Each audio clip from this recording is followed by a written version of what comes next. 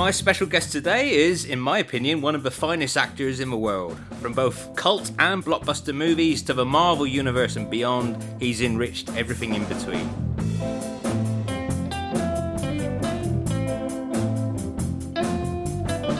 Today, we're walking the beat down memory lane to the streets of Sun Hill in 1985.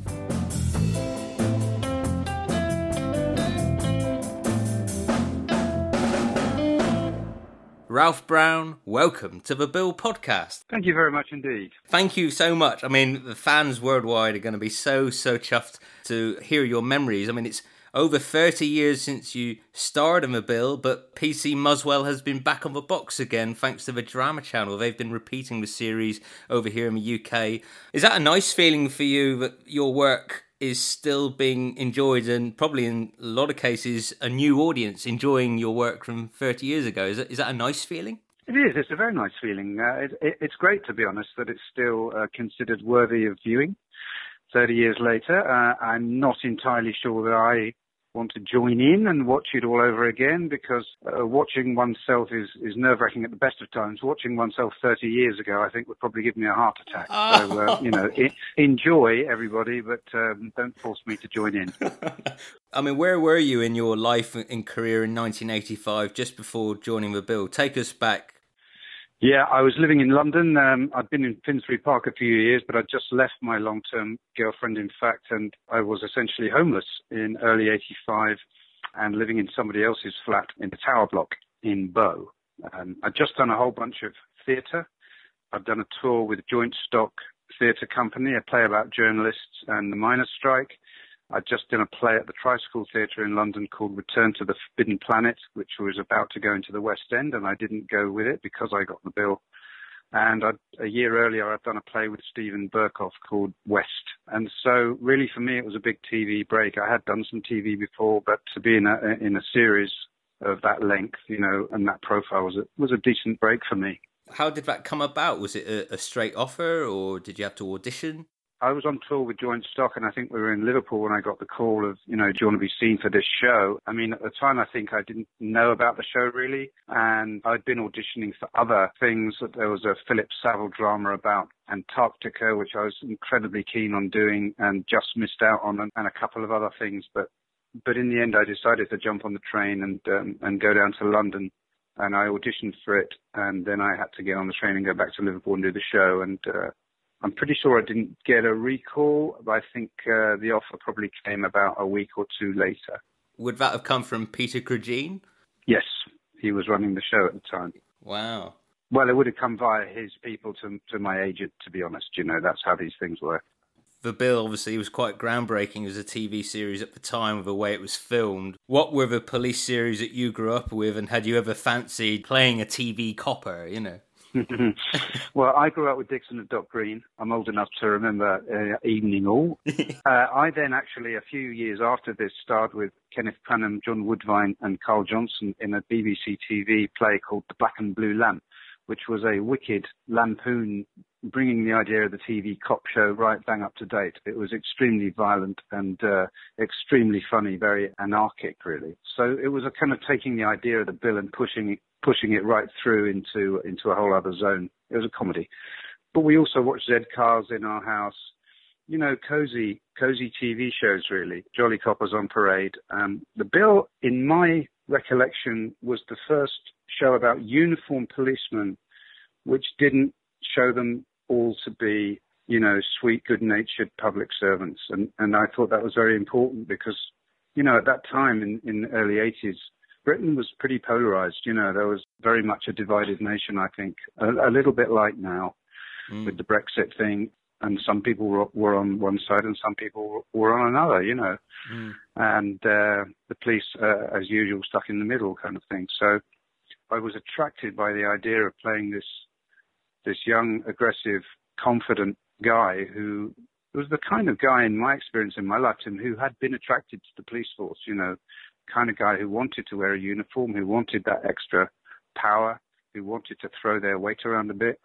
And as it turned out in the series, was also open to corruption, was a racist, was aggressive, was actually selfish, was basically out for himself. not really much of a public servant, but the police did track these kinds of people, as we saw later in the miners' strike, and that was actually also picked up on in the show. So for me to actually get the chance to, I wasn't that keen, I have to say, on playing a TV copper. They weren't my favourite people in the world, and I also thought that television was, in some ways, making the, in the past, anyway, making the police out to be these golden boys, and I just thought that was not my experience of the police growing up. Of course, they're not all the same. They're like human beings, there's all kinds of different people, but I was just pleased to get the opportunity to show another angle, and I was pleased they also introduced a black character as well, so that, they were actually trying something a bit more contemporary, and a bit more close to the bone. Absolutely, and it was obviously a wonderful opportunity for you as an actor, but was it daunting as well when you're joining a company of actors who are already well formed? They've been doing a series for a year. Were they welcoming? Did you know any of the cast already? I didn't know any of the cast, no, and it was quite daunting. It's always a little bit daunting going into a show as guest. Done a lot of that kind of work over the years, where you just go in for one episode of a series. But, the people who are in the series, on the whole, sort of understand that part of their job is to make the guests feel at home. The bill was very laddish. It was quite difficult at first, but of course, after a few weeks, it was fine. It's the same as anything else in life. We all got on very well. Well, I've got a few Muswell favourite moments of mine, but before I go into my specifics, what are the memories for you from making the series that stick out in your mind? Well, I decided before we shot anything to add a scar, so I can't quite remember where it is, but I remember sitting in makeup every morning and having this scar applied to my face, and then at the end of the day having it taken off, and everyone else wouldn't bother with any of that. They were all, end of the day they'd be coming for a pint, and I'd be, I'm just going back into makeup, and they were like, so they'd be in the pub first. But I think it was a good decision because he wasn't me, I have a level of sarcasm and I can be quite rude, but I think apart from that, Muswell and I are chalk and cheese, really. Yeah, I just remember it being really fast. I remember everything happening really, really fast and finding that really annoying at first, that there was no rehearsal, there was no discussion. It was just put it on its feet, and what's your instinct of how to do it. But it stood me in really good stead over the years. It was a marvellous learning college, really, for screen acting, and very supportive kind of thing, but ridiculously fast, They crammed it in every day, but it was fun as well. Once you got used to the pace of it, it was exhilarating. And those long camera takes where you were having to walk around over the police station and saying all your lines and hitting all your marks and all that stuff. Yep.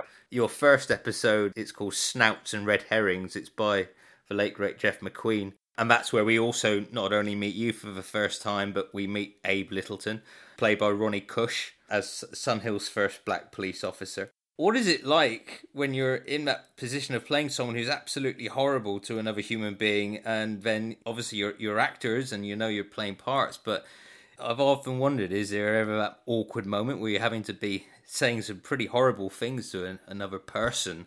What's the dynamic like for that, especially for Ronnie, who's also a new boy on the block as well? Yeah, it's... My wife is black. I should just introduce here, and my girlfriend at the time was from the one I just left, was from Pakistan. Yeah, I didn't know Ronnie. You know what I mean? So we had to kind of get a relationship sort of overnight, really, or even I don't think we even rehearsed any of those bits. But I've always felt that if you're playing somebody who's unpleasant or somebody who's not nice, is to be true to that. Some actors I know always want to be seen as cuddly, even if they're playing, an abuser or a rapist or something else. And it's like a really irritating side of acting is that many actors just want to be loved, they just want, that's why they went into it probably in the first place. And I've always found it to be very important to be true to the character you're playing. So if my character was hated by the general public, then that to me was a result, If I was hated by Ronnie, then that would fall into the category of him reacting as his character to my character. Do you know what I mean? And there's a funny sort of wobbly line there in between the actor and the part they're playing. I'm absolutely certain that he knew that I wasn't like that Yeah. myself, but that in order to play the drama of the scene, which is true for most black actors in those days, is that usually they were playing being black as opposed to sort of just being a person. Do you know what I mean? Yeah. And one of my oldest friends now is Rudolph Walker, who was in Love Thy Neighbor back in the day, and he lived that. You know, he very much was the kind of trailblazer for that kind of work. And he said to me, you know, the reason why he liked the show, it was controversial, obviously. The reason why he liked the show is because the neighbor was so racist and was so, you know, it wasn't trying to soft soap anything. So I think I felt like Ronnie and I were in that kind of same position, really. Yeah, yeah. Peter Cregeen also directed episodes as well, so he directs the opening there. And what was he? I know him best as the guy who acts Doctor Who. You know, he's made like some really huge moments in TV history. So as a director, as a filmmaker, as it were, what was he like to work with? Very encouraging, very kind of fatherly, really. As my memory of him as being very, very smiley and very generous. Yeah, very nice man indeed. And did you ever meet Jeff McQueen himself? I may have. You know, we did all do a read-through for every episode, so there was at least that moment of sitting around a big table and reading the episode. And I guess he must have been there a fair bit. You yourself are an acclaimed screenwriter. You've had motion pictures produced that you've written and stage plays. As a writer, what do you think it was about Jeff's storytelling technique that means that you and I are doing a podcast about the Bill and it's still being repeated on television? It's got that authentic flavour of reality, you know. It's like overhearing people, you know, that it doesn't feel like written for drama. You know what I mean? Yeah. It's like a good documentary where you're actually watching people behave as they really are. And I think that was the lack of rehearsal kind of contributed to that sort of rough feel of it, not being stagey, not being dramatic, not being acted, you know. It was just, I think that's what we were all probably trying to do, really, is make it feel like a fly on the wall. Yeah. Very hard to do, really. Oh, you guys did it so well, though. I mean, people are really enjoying watching these repeats. It's so nice. I mean, I've got all the box sets, you know, I've lapped them up, but to see them on TV and seeing people who have only watched like the later series go back to the beginning now, and they're really enjoying the characters, and that's the thing. I mean, people who have been writing on forums going, "Oh, I'm not sure about this Pete Muswell guy." You know, people are like commenting on him now as they're discovering him, and it's really cool to see. But they're having to obviously trim down the repeats a little because, you know, there's full frontal nudity and swearing and all sorts in those early episodes of the Bill. You know, it wasn't like the softer show it later became. You know. You get busier as the series continues. Was it a case where you'd pick up a script and you'd find out how much you'd have to do in an episode, or did they give you like an overview of the series as a whole, where you'd know you'd have like this little pig is Muswell's episode, really? Yes, it is. Yeah, there's a lovely through line that he's got his income tax problems. How ahead of that were you made aware of that? Not at all. Very much as you suggested, that they handed out the scripts probably one day before the read through. So you read it the night before, and that's when you found out how much you had to do in that episode. They may have handed out the scripts like 1 hour before the read-through, wow. You know, and depending on the pressure of that particular episode. And so that you didn't really have a clue at all until you sat down and you didn't really have a chance to read it before the read-through. You had a chance to flick through your bits and make sure that you weren't going to, you know, mess up the read-through and get the lines in the right order and don't bump into the furniture. But yeah, it was the turnover was rapid, you know. So yeah, I had no idea what I was going to be doing from episode to episode at all. Wow. Yeah, that was a cracker. It's by Christopher Russell. He's one of my favourite The Bill writers. He tends to pick characters and give them really good storylines. That he picks his favourite characters and runs with them. And he obviously liked Muswell for that opportunity to have him, you know, essentially having a second job to try and sort out his income tax. And you talk about doing nights as a minder to look after rich Arabs and them and their tarts, and making sure they're not disturbed in their hotel rooms. And a lovely scene where you're all in the loo, actually. You're all at the urinals going for a pee and doing dialogue, you know. There's kind of a hint of Bart Wingett actually looking at Bob cry as Todger as well. It's like this sort of moment. Yeah, I think I remember that. Yeah.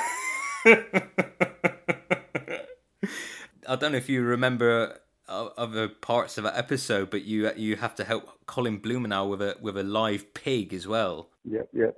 Yeah, you broom pig shit all over his boots, and yeah, it's great fun. You know, it must have been fun to make as well. No, that's a good memory. That episode was a good memory for me, because he almost became a comic character really in that episode. You know, like he was the sort of larger than life boo hiss villain. You know, which are always fun to play, those parts. You know. Yeah.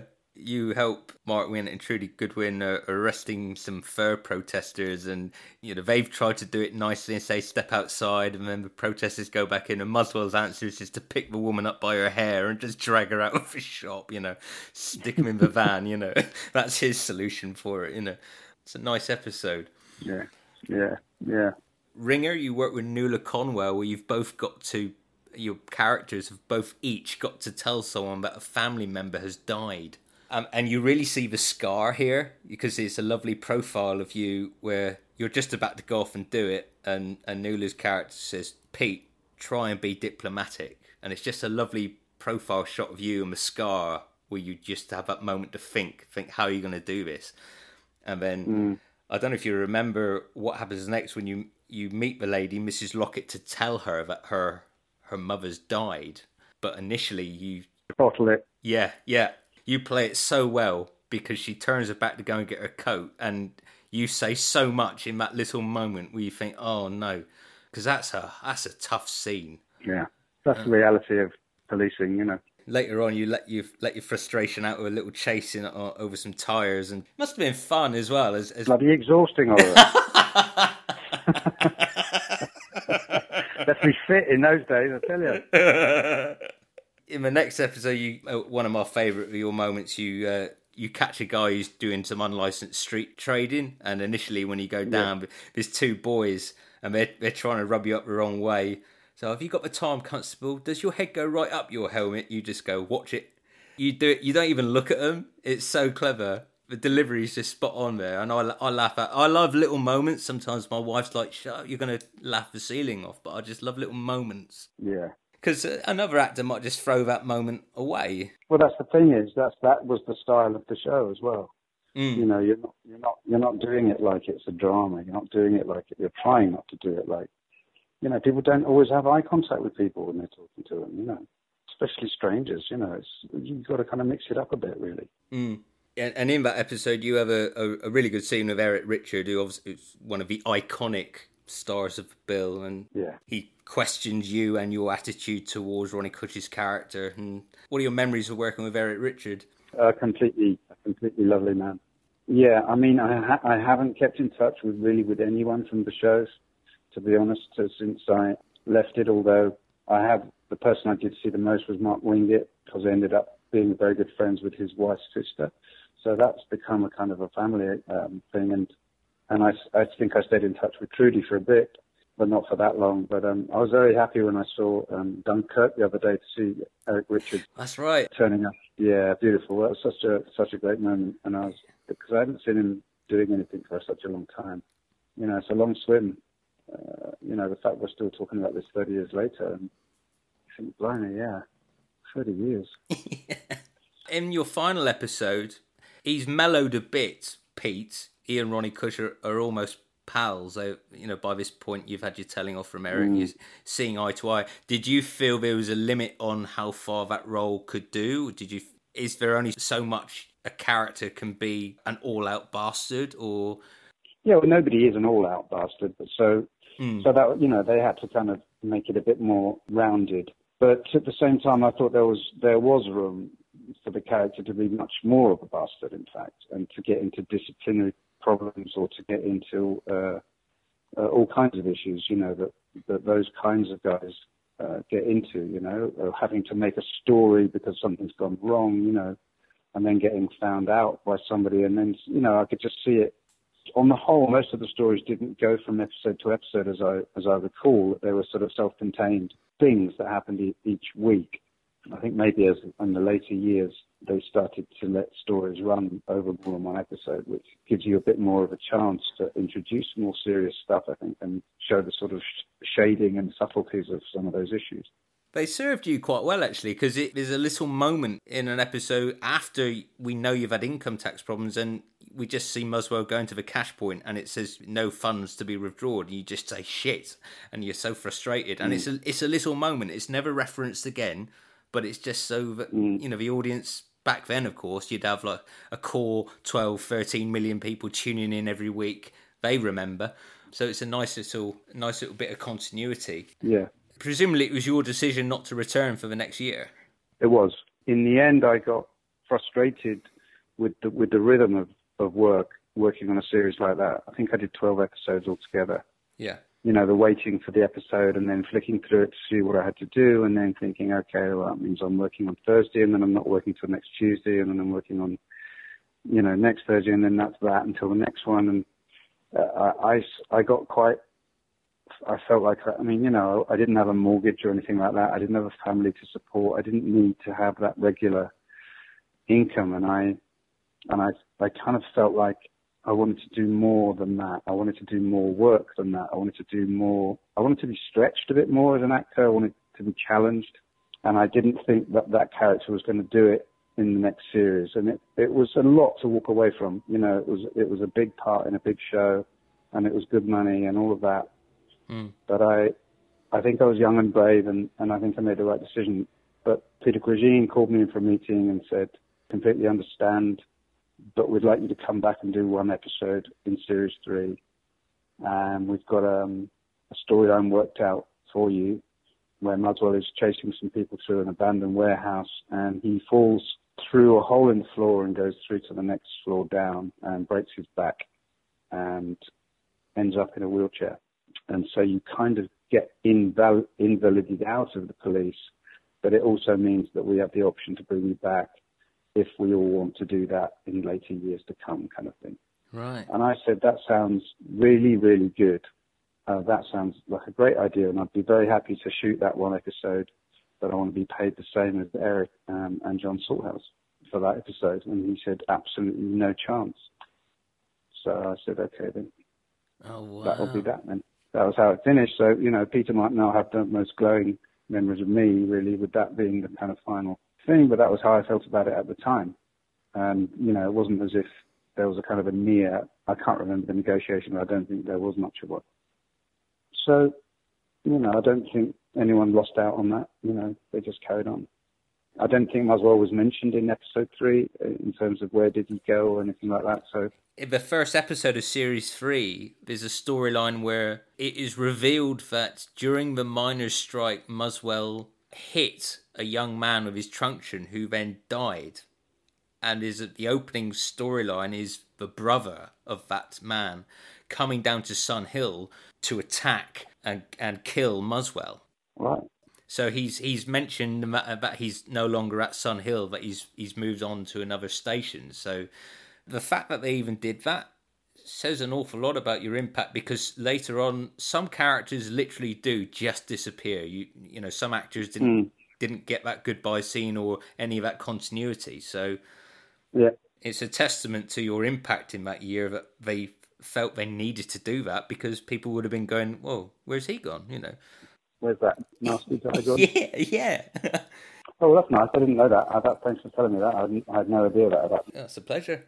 Your decision, of course, paid off, and you've had, from my perspective, you've had an incredible career. I know there's obviously times with people are out of work and there's uncertainty and all that, is with the case of any actor. But I mean, you are. Well, thank you. Very briefly, two of my favourite. Obviously, I can't not ask you about With Nail and I, because talk about going from Pete Muswell into Danny. The characters are just so. I mean, that's a gift, isn't it? To be able to go from. It is. Is it true that you went to the audition like in costume with your nails painted? That is true. I mean, to be honest, that's how I've always gone to auditions. I've always assume that the people who I'm meeting have no imagination whatsoever, and that if I don't look like the character already, that they won't be able to imagine me in the role unless I give them a big few hints. and so I do that either with makeup or costume or hair or all three of the above. Wow. Yeah, so yes, I did look pretty odd for that audition, but I've looked odd for some quite a few auditions over the years. That was the big breakthrough, obviously, in my career, you know, and because the film turned out to be so well loved, and certainly within the business, particularly, lots of people still have never heard of it and never seen it. You know, I get that thing of getting into a taxi and the guy going, "Where do I know you from?" You know, "You're one of those actors, aren't you?" You know. And I go, and I don't know, I never know what to say first, you know. So, but I usually say Withnail and I, because that's kind of the thing that made my career. And I would say 50% of the time, the taxi driver says, "Never heard of it," you know. So Wow. it's a certain type of audience that film has, and they might know me from Mean Machine, you know, perhaps, or The Bill, perhaps, you know. But yeah, I've kind of covered a lot of different types of drama over the years, and so I think when I add it all up, I think actually that's quite a substantial amount of work. But when you're in it, it's like, I met a friend of mine a few years ago at a birthday party, and he said, "Wow, you've had a wonderful career. I haven't seen you for 20 years. You've had a wonderful career. How marvellous." And I just went, "Is that what it looks like to you from the outside?" You know, because I said, what's happening is you're only seeing the mountaintops. You know, you're seeing the peaks. I said, but you have to remember that in order to get to those peaks, I've had to slash my way through the undergrowth for the years of a machete, you know, and you don't see those bits because they're actually out of sight. Yeah. You know, it is a funny old thing. I'm very grateful and I'm very, very lucky, and I feel blessed, you know, for everything that's happened to me. When I told my family I was going to be talking to you, you know, my dad, for him it's Alien 3. My brother, it's Star Wars. He has an action figure of you on his bedroom wall from the Phantom Menace. For me, the performance, I rewatched it at the weekend. You just moved me. I don't know what it is. You're a very clever man. It's another police drama series, Life on Mars. You're DCI Frank Morgan, and this as a punter, someone who admires your work, and I think that show is pretty much perfection as a viewer. I just love that. It's perfect television. Yeah, I agree with that. It's a brilliant idea, isn't it? When you turn up, it is such a reward for every viewer who's stuck with this for 2 series, and it's building to this epic conclusion. And it's you. It's a huge reward for a viewer when you turn up. That's very kind. Oh, it was an absolute honour for me to be asked to do it. I loved that show. I got on really well with everybody, you know, involved with it, and I was honoured to be asked. I really was, to sort of really play Anchorman, you know what I mean? Yeah. And bring it home, you know. Really, I was thrilled to bits. You have this incredible... I mean, there's so many moments where you're so utterly still, yet you are doing so much. That's so hard for a layman like me to actually describe. But I turned to my wife and I was like, he's fantastic there. And you were just standing still. Well, thinking lots of thoughts, probably. Yeah. The eyes. And because you've got that dialogue where we think we know what you're saying, but actually the character doesn't know what John Sims' character is thinking he's saying. It's working on so many levels. It's just a magnificent piece of work. And if you're ever going to rewatch any of your roles, watch that again and be proud, because that's a fantastic piece of acting. Well, that's extremely kind of you to say so. One of my worst memories of watching myself on telly was that going out, because it was so exciting to be in that I invited some people around and said, "Look, I'm in this amazing show, you've got to see it." And it was a big, you know, it was like, we had wine and food and everything, and I had to go outside into the garden at one point because I couldn't stand it. I felt so, I don't know, exposed, I think.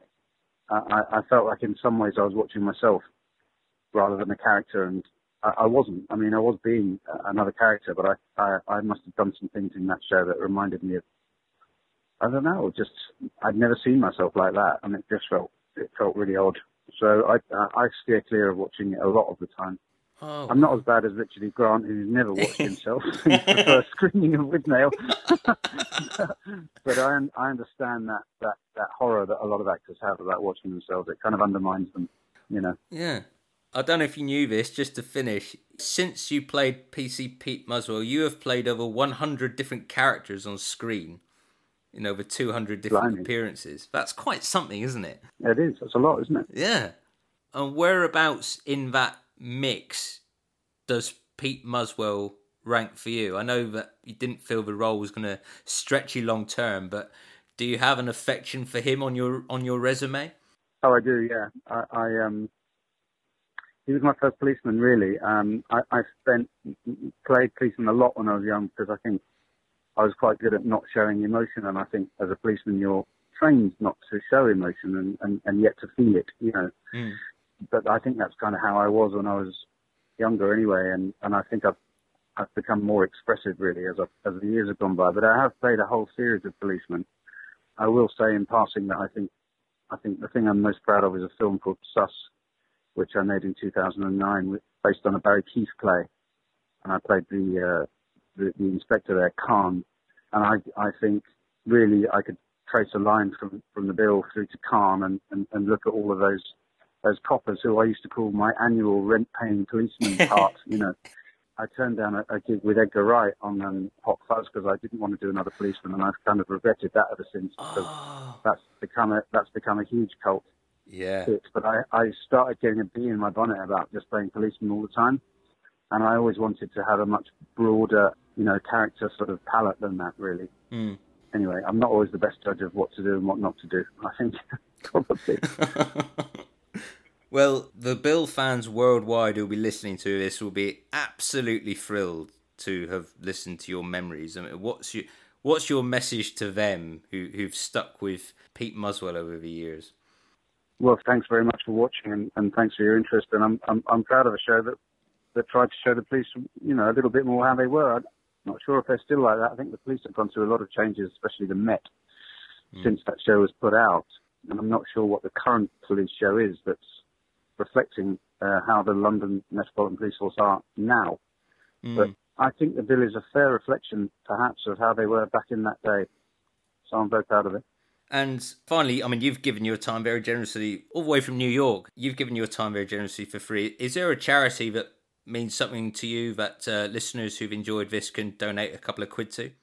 Well, yes. I'm involved in a group called the Jubilee Debt Campaign, which I think is kind of above politics, really, but is really trying to re-establish another way of organising international debt, which I think you can point a finger to and say that's the reason why so many smaller, less developed countries can get on, because it may shock some of your listeners to find out that, you know, countries like Malawi and Rwanda and, you know, Morocco and places owe us money and pay money every year on a debt. And I think the Jubilee Debt Campaign is trying to get that debt wiped out and say, look, let's wipe the slate clean. We're the sixth richest nation in the world. We're doing all right. And so many people live in poverty, and so many people are doing different things to try and alleviate that, you know, including my friend Richard Curtis with the United Nations and Comic Relief. And I think the Jubilee Debt Campaign has a very good platform for saying, let's just get rid of worldwide debt and let these countries start again with a clean slate. And that would be my chosen charity. The jubileedebt.co.uk, I think, is the website. Fantastic. I'll pop a link on the page when this goes live so that people can donate. And no, thank you so much for doing it. I mean, what can we see you in next? What's coming up for you? Well, I'm not sure how things have worked out in the UK as regards what I've been doing here in America, but I did a show called Genius last winter, which may or may not have gone out in the UK, which is about the life of Einstein. It was on National Geographic. And there's a film that I just did, which is still being worked on, called Final Score, which is a kind of terrorist film set in the West Ham United's old football ground. Is this for Dave Bautista? Is that the one? Bautista is playing the lead. And I have explained to them that the Americans don't use the phrase final score. They say the final, and they don't say the score at the end of it. So they go, and the result is the final 2-0 to Arsenal, the final. And I'm like, the final what? It's the final score, man. But they don't say score. They never say it. So I've tried to get them to change the title of the film, but it's not going to relate to people over here at school. But I think that's due out next spring, that film. Oh, fantastic. Brilliant. I shall keep an eye on your career with great affection. I shall continue to enjoy your work. And thank you. Oh, and I just did an episode of Death in Paradise as well. Oh, brilliant! Just managed to escape the hurricane as it was coming through. So yeah, that's the most recent thing I've done. Yeah. So you're still able to work in the UK on the UK TV as well as over in America. Is it quite easy for you to get back and forth then, or? It is easy, yeah, and I do like to come back and work in the UK as well. But they won't pay my fare, so I have to want to do it, and I have to make my own way over, pretty much. Right. But yeah, I like to keep my hand in, you know. Yeah. Well, that's for our benefit, and thank you so much for your time. You're very welcome, Oliver. Very welcome. Brilliant. Okay. Oh, thank you so much, Ralph. I'm really grateful, sir. Thank you.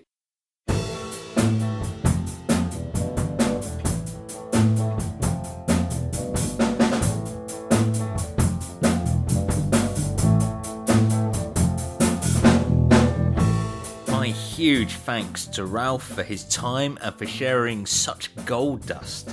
This, for me, is what the podcast is all about. It's capturing memories and stories that might not otherwise ever be told. That's only made possible by legends like Ralph saying yes and giving up an hour of their time and being kind. It makes a lot of people happy, myself included, chatting to such a fascinating man and a phenomenal actor. Do give the great man a follow on Twitter. He's at Ralph W.J. Brown. He's got lots of interesting things to say about life and the world we live in, so do check him out on Twitter. My thanks also to Ralph's agent Emma Marchant at Curtis Brown. She was incredibly kind and helpful in setting up that interview. Check out Curtis Brown on Twitter too, at CBG Actors. They represent loads of brilliant actors like Ralph, and it's an easy way to find out the latest industry goss.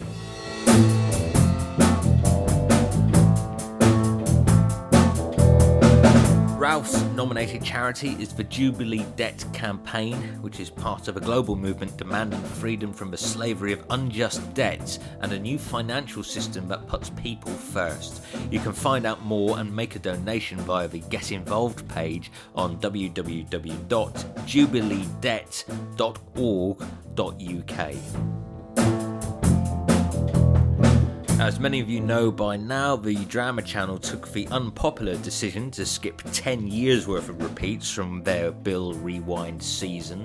That hadn't happened when I recorded my interview with Ralph. P.T. Muswell's season remained intact, bar a few cheeky edits of course. So many of you wrote to the podcast Facebook page to share your disappointment. UK TV said it was down to the old episodes not getting as high viewing figures as their later repeats. I can't personally believe that, certainly not based on the outpouring of negative reaction from so many fans online who were enjoying the repeats. A shame also to stop at Series 5 when in the UK the DVDs currently stop at Series 6, so if they had to skip anything, why not try Series 7, which are not commercially available in this country, that could have seen viewing figures rise. Who knows?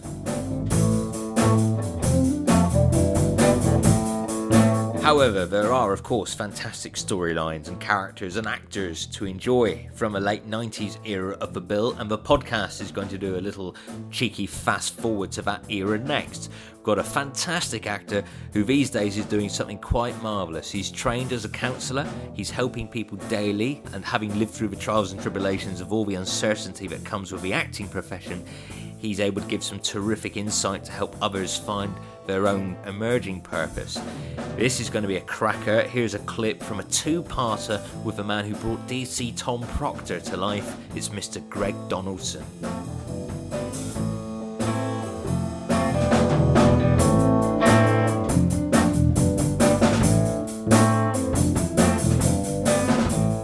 Next time on the Bill Podcast. It took me a while to accept that I might need to change and go through that sort of long, dark night of the soul, you know, which is often the kind of precursor to a sort of more enlightening moment. I sort of almost see those moments of depression or existential crisis as a kind of rite of passage, you know? Yeah. It's like, we're going to have to go through those moments in life. There's no way that we're going to avoid them. You know, many people try to avoid them with drugs and alcohol and binge Netflixing, and, you know, we've all been there. Yeah. Binge bill watching. yeah. My current crisis, obviously. It's all right. You're in the right place, Oliver. You're in the right place.